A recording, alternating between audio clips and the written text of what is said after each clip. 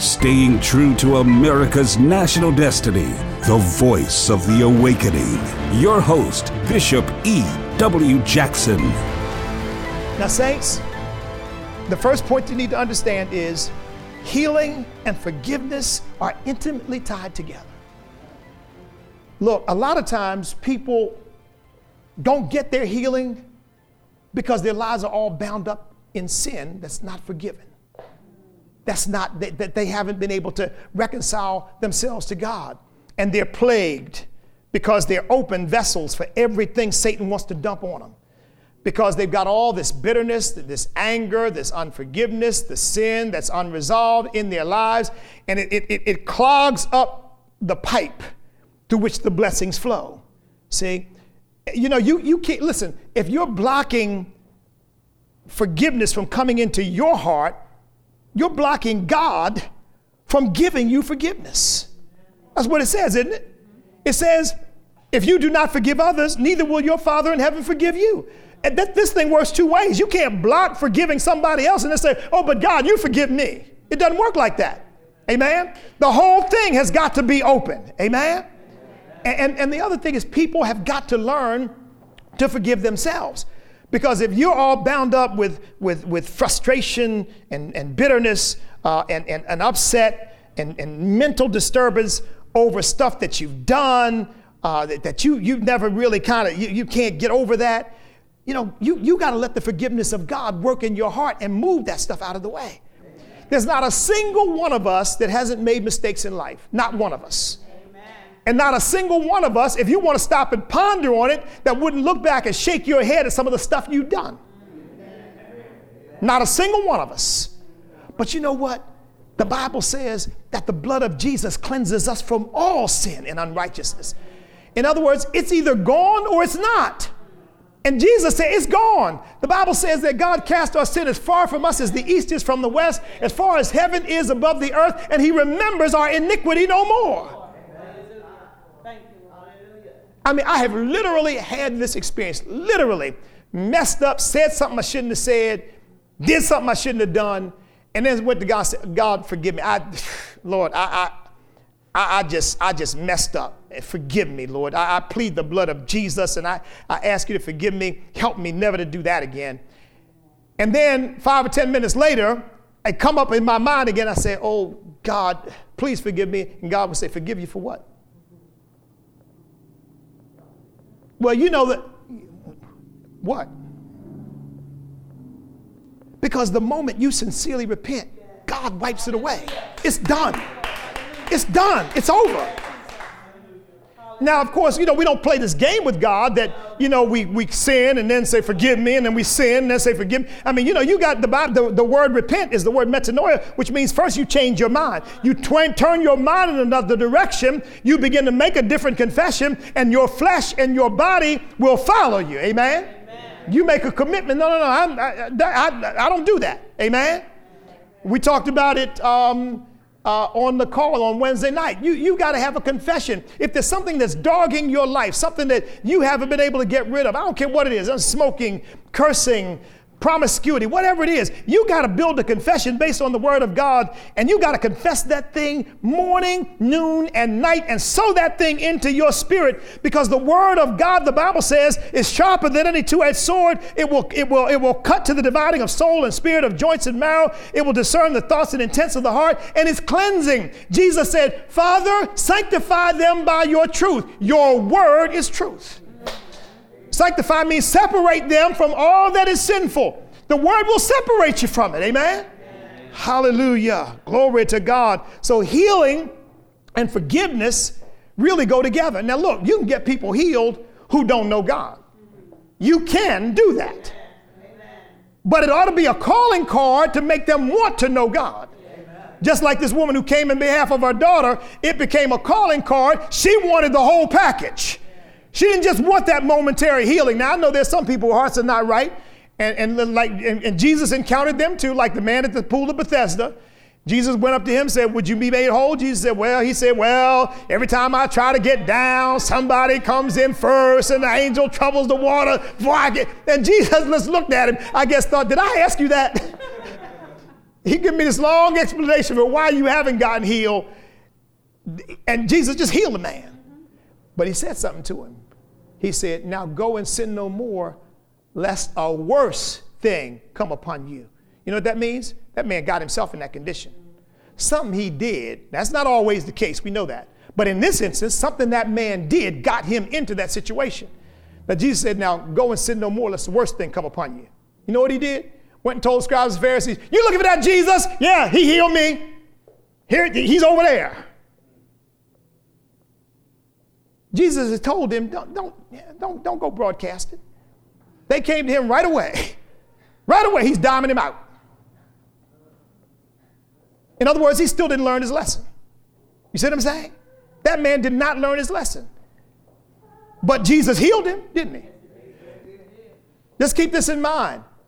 Getting people healed, seeing miracles work in people's lives is not always going to change them. But nevertheless, it's a calling card that God gives us to help people understand the reality of Almighty God. Amen? So that they understand Christianity is not a religion.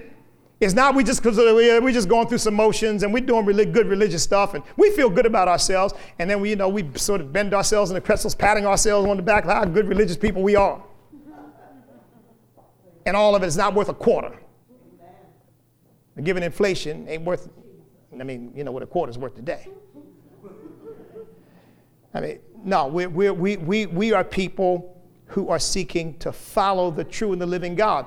In fact, see, this is an important thing because a lot of people say, well, I don't have a problem with God, but I have a problem with organized religion. Organized religion. I say, yeah, me too. Me too. I have a problem with organized religion. I have a problem with religion, period. Religion's dangerous, saints. It's dangerous.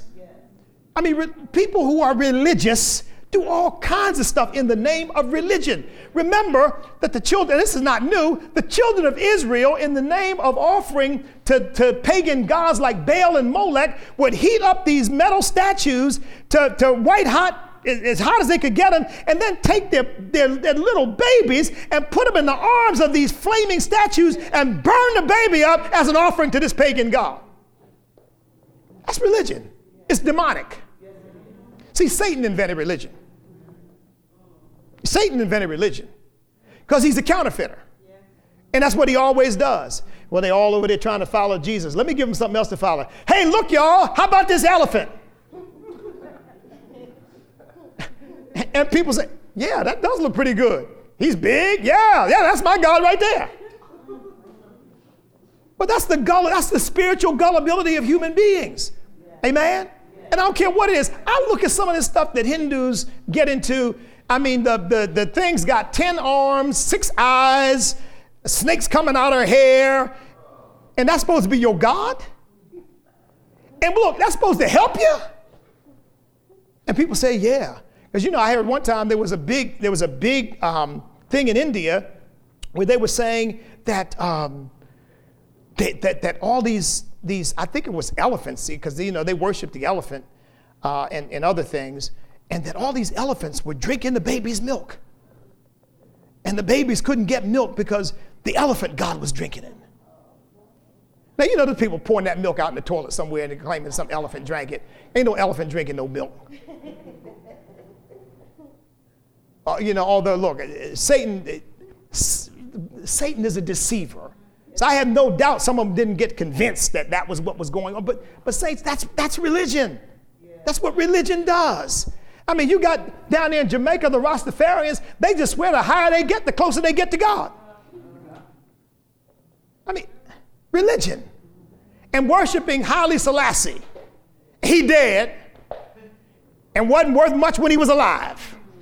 But he's their God. And I don't even know whether he smoked marijuana, but I don't know how they put the Haile Selassie and marijuana together, but they got Haile Selassie and saints, religion is horrible. Horrible. And the worst thing that can happen is for churches to sort of descend into it, and many have.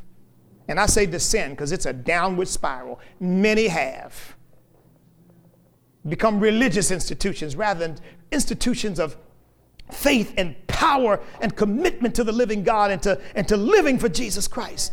Instead, it becomes religion. I know because I experienced some of it. Told you I was in a meeting one time when I was in a denomination, and a preacher came and he's supposed to be giving us a lecture because they like to do lectures and preaching. That's somebody's telling me about this big ministers conference, which I don't go to because I know it ain't nothing but a hooping contest. And somebody was telling me not too long about the Conites, the Conites. Some of these brothers are Conites. And James Cone is demonic. He's the one who goes around. If you let him in, he'll come to your church and tell your church how you all have to stop being homophobic and realize. In fact, I didn't even know he said this. I just read this past week. He actually has gone out and said, the church needs to learn from the LGBT community what love really is. And you got preachers running around talking about, man, James Cone, man, James Cone's the man. Well, he talks black liberation theology. So, I've said, look, and I believe this for some people. I hope nobody in here. But for some people who are racially minded, if they're really, sort of into the black thing, if the devil was black, they'd be saying, man, give that brother a break, man. Man, come on, man. They just out to get that brother because he's black. And you could just extrapolate, white people, anybody who's racially minded, then they're looking for something that speaks to their flesh rather than something that speaks to the Spirit of God, amen, and reflects what God wants for their lives, amen. But that's what religion will often do. Religion will satisfy the flesh. I mean, you all realize some of the crazy stuff. I saw a documentary about a woman who had joined the Church of Scientology. And the Church of Scientology, they believe that we are all, this stuff is so crazy, but they believe that we've all been planted by aliens. And we planted millions of years ago, and we have many, many lives that, we have unresolved stuff in. And when you join the Church of Scientology, they help you to get clear. That's the word clear, on all your past lives. So, you go to these counseling sessions. Now, you don't have to spend about $300,000 to get clear. That's all it takes. $300,000, because the higher up you go, the more, oh man, you're getting close to clear now. And this woman's son had schizophrenia, and the Church of Scientology, it's not a church. See, the word church comes from the German word Kirche, which was spelled with a K. We brought it into Kirk with a CH. And the word Kirk, the name Kirk, that name means church. So the church comes from ultimately the Greek word kurios, and church means the people of the Lord.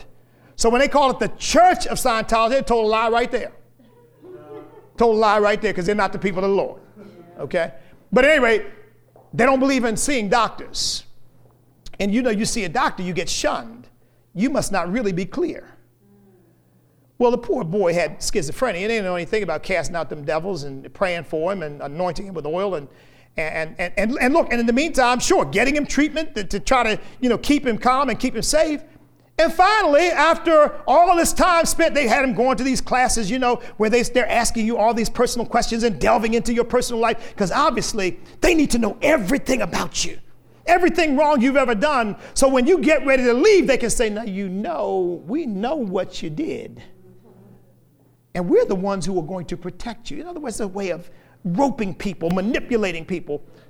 He finally killed his mother. Finally killed her. That's what religion will get you. Yeah, he finally killed her. Just went off and just killed her. So saints, religion is dangerous. Amen. I don't say these things to put these people down, but what we were talking about earlier, what was being spoken about earlier, everybody is being discipled in one way or another. And it's our job to help them to understand how to become a disciple of the Lord Jesus Christ, because that's the only discipleship that's real. Amen? Amen. Amen. So healing and forgiveness, healing and salvation. Go to Isaiah 53. Isaiah 53. Of course, this is a familiar passage of scripture, but let's take a fresh look at this. Because, saints, people need answers. Amen. Do you know the one thing you can be sure of for every single person you'll ever meet? They got problems. That's true. Every single one of them. I don't care how rich they are. I don't care what they do. I don't think they can be famous. It doesn't matter. They got problems. I had somebody telling me about a sports team who has been a chaplain for a sports team. Telling me about, he said, 19, 20, 21-year-old millionaires, just as messed up and confused as they can be. Got plenty of money, got fame, but just their lives are just a wreck. I mean, we see it broadcast on television. Everybody you'll ever meet has problems. The only thing is, if you meet people who actually know the Lord, they're not burdened, they know the Lord and they know the Word of God, they're not burdened down by those problems because they know who the answer is. Amen. So they're not walking around, oh man. And how many of you had this experience? You say something to somebody, you begin to minister to them on a spiritual level, and the person just starts to break down. So there was something so heavy on their hearts that the moment you broached it without even realizing maybe what you were saying, the tears came up and the person breaks down. That's because there's a need there that they have, and nothing they've been doing is answering it. Because only God can. Amen?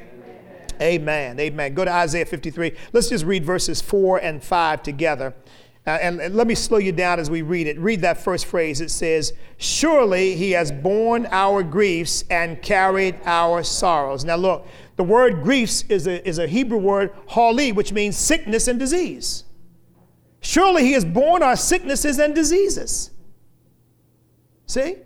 So when he went on the cross, he not only bore your sin, he bore your sicknesses and diseases.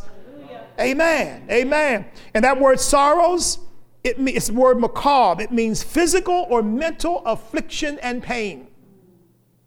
You've been in pain? He bore your pain. He is the answer. He's the salve. He's the balm in Gilead. Read on. It says, yet we esteemed him stricken, smitten by God, and afflicted. But he was wounded for our transgressions. He was bruised for our iniquities. The chastisement of our peace upon him, and by his stripes we are healed. Praise God. That word heal, Rapha, Jehovah Rapha. He is our healer. By his stripes we were healed. So when we confess, Lord, thank you, by your stripes I was healed, it's biblical. We're not making it up. When people say, well, you're trying to name it and claim it. If it's in the Bible, I'm going to name it and claim it. Now, if it's not in the Bible, I don't have any right to name it and claim it, as they put it, unless I've got a promise that God has put in my spirit. This is what God wants to do for me. Amen. I'm believing that. But I don't have the right to just believe any old thing because I make something up. Yeah, I want this. I'm confessing it. Well, you just confess yourself into oblivion. It's whatever you're believing for, it's got to be rooted and grounded and founded in the Word of God. Amen? Amen. Amen. All right. Here's the third thing, and I think I'll be able to wrap this one up. So we know that healing is part of the covenant. We know that healing and forgiveness and salvation are part of one package. But here's something that you need to understand. Persistence is critical. It's critical. Don't ever assume that, we're walking in power. I prayed for that person. I haven't seen any results. I'm done with it.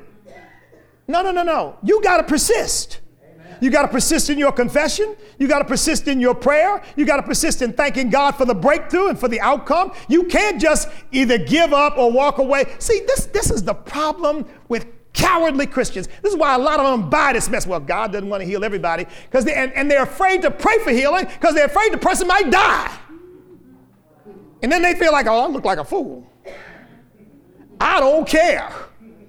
I don't care if a person dies. I don't care what I look like. I'm trying to get the person healed. Don't be worried about what I look like and how I'm going to appear if this doesn't work out. Forget it. Glory to God. When I haven't been doing a whole lot of speaking prophetically into the lives of people lately, but when I do that, one of the first hurdles people overcome is, well, what if I'm wrong? what I learned is if you are sincerely trying to hear from God, when you hear from him, you speak. And when you haven't heard from him, you shut up. And God said this to me, son, I will never let you fall flat on your face for trying to be obedient to me. Amen. And that's the confidence that I have. I never even worry about people. I don't know what that meant. I don't either. It doesn't matter. Amen. But you know what? I've had people come back sometimes years later, and say, you spoke a word to me and I've forgotten it. I said, really? They said, yeah. And such and such happened. I said, really? Yeah, praise the Lord. See, if I get all worried about, they didn't even know what, Lord, maybe I better not do that.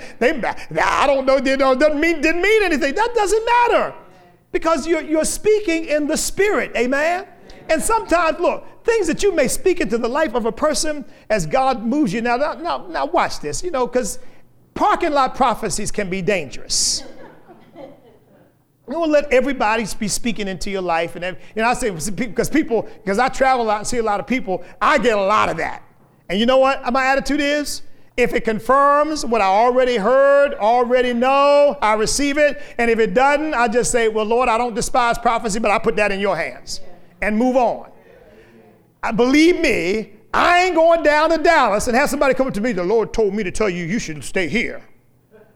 And then Sister Jackson said, well, Bishop ain't coming back because somebody spoke to him in the parking lot and told him he's supposed to stay here. No, the Lord didn't tell me that. Amen. One of my mentors, Dr. Ray Kelly, used to say people would come up to him and tell him, the Lord told me to tell you. And he said, let me stop you right there. Let me stop you right there.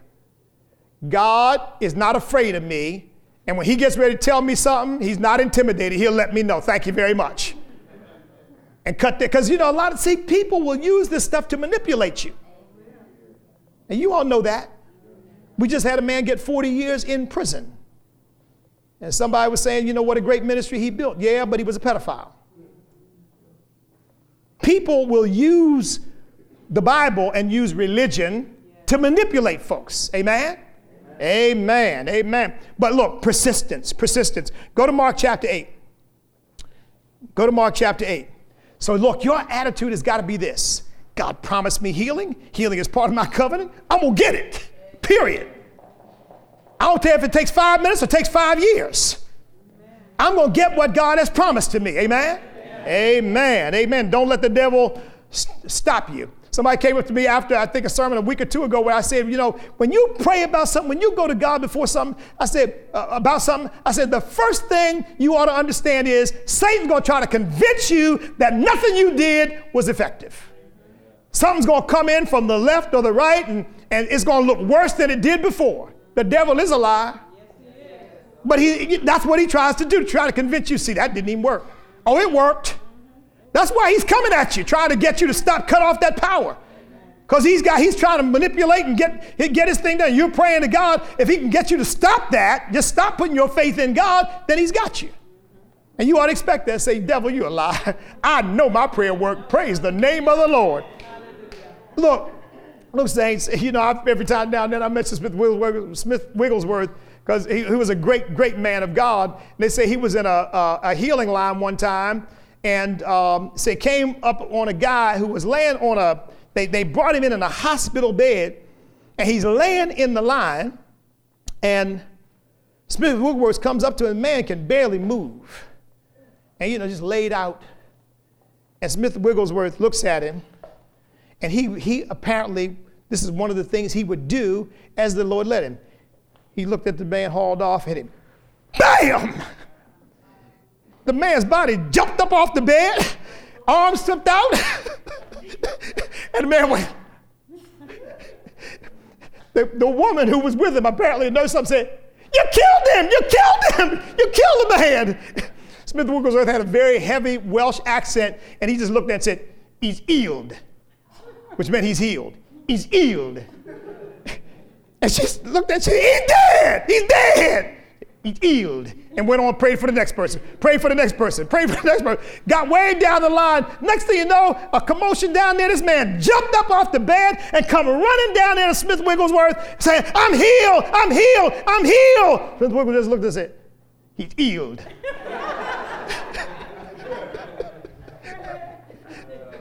He didn't allow what he saw to affect his faith. See, this is what we do. This is why we come up with these doctrines. Well, God doesn't want to heal everybody. That's because somebody prayed for somebody and they didn't get any results. So now they made up something to try to convince them and themselves that, it doesn't always work.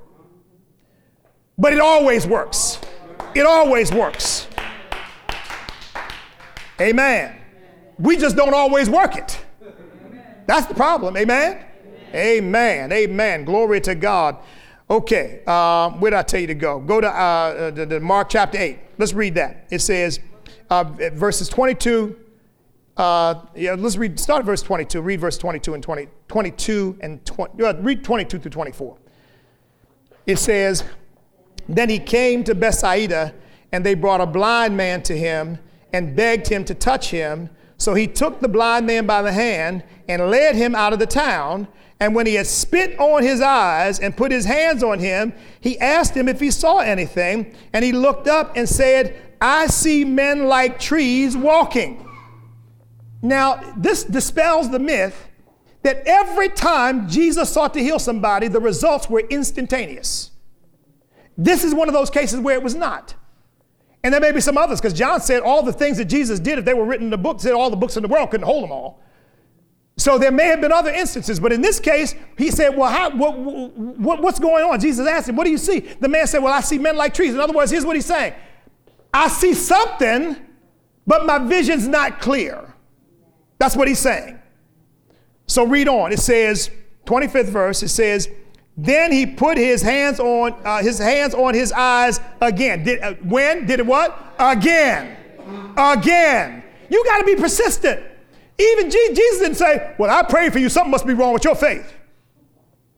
He put his hands on him again. Let's read that again. It says, then he put his hands on his eyes again and made him look up, and he was restored and saw everyone clearly. Praise God. Saints, don't be discouraged because you don't see the results that you're looking for right away. Persist. Luke 18 says men ought always to pray and not faint, not lose heart, not give up. And then he told the parable about that woman and the unjust judge. And of course, he wasn't saying God is unjust, but he was saying, look, this woman in her persistence even brought an unjust judge around to doing what she needed him to do. And he says, well, then will not God, who is not unjust, who loves you, will he not answer you speedily, though he bears long with you? And if you look at the Greek behind that, what it's saying is, will he not answer you in a timely way, because his passion for you never wanes?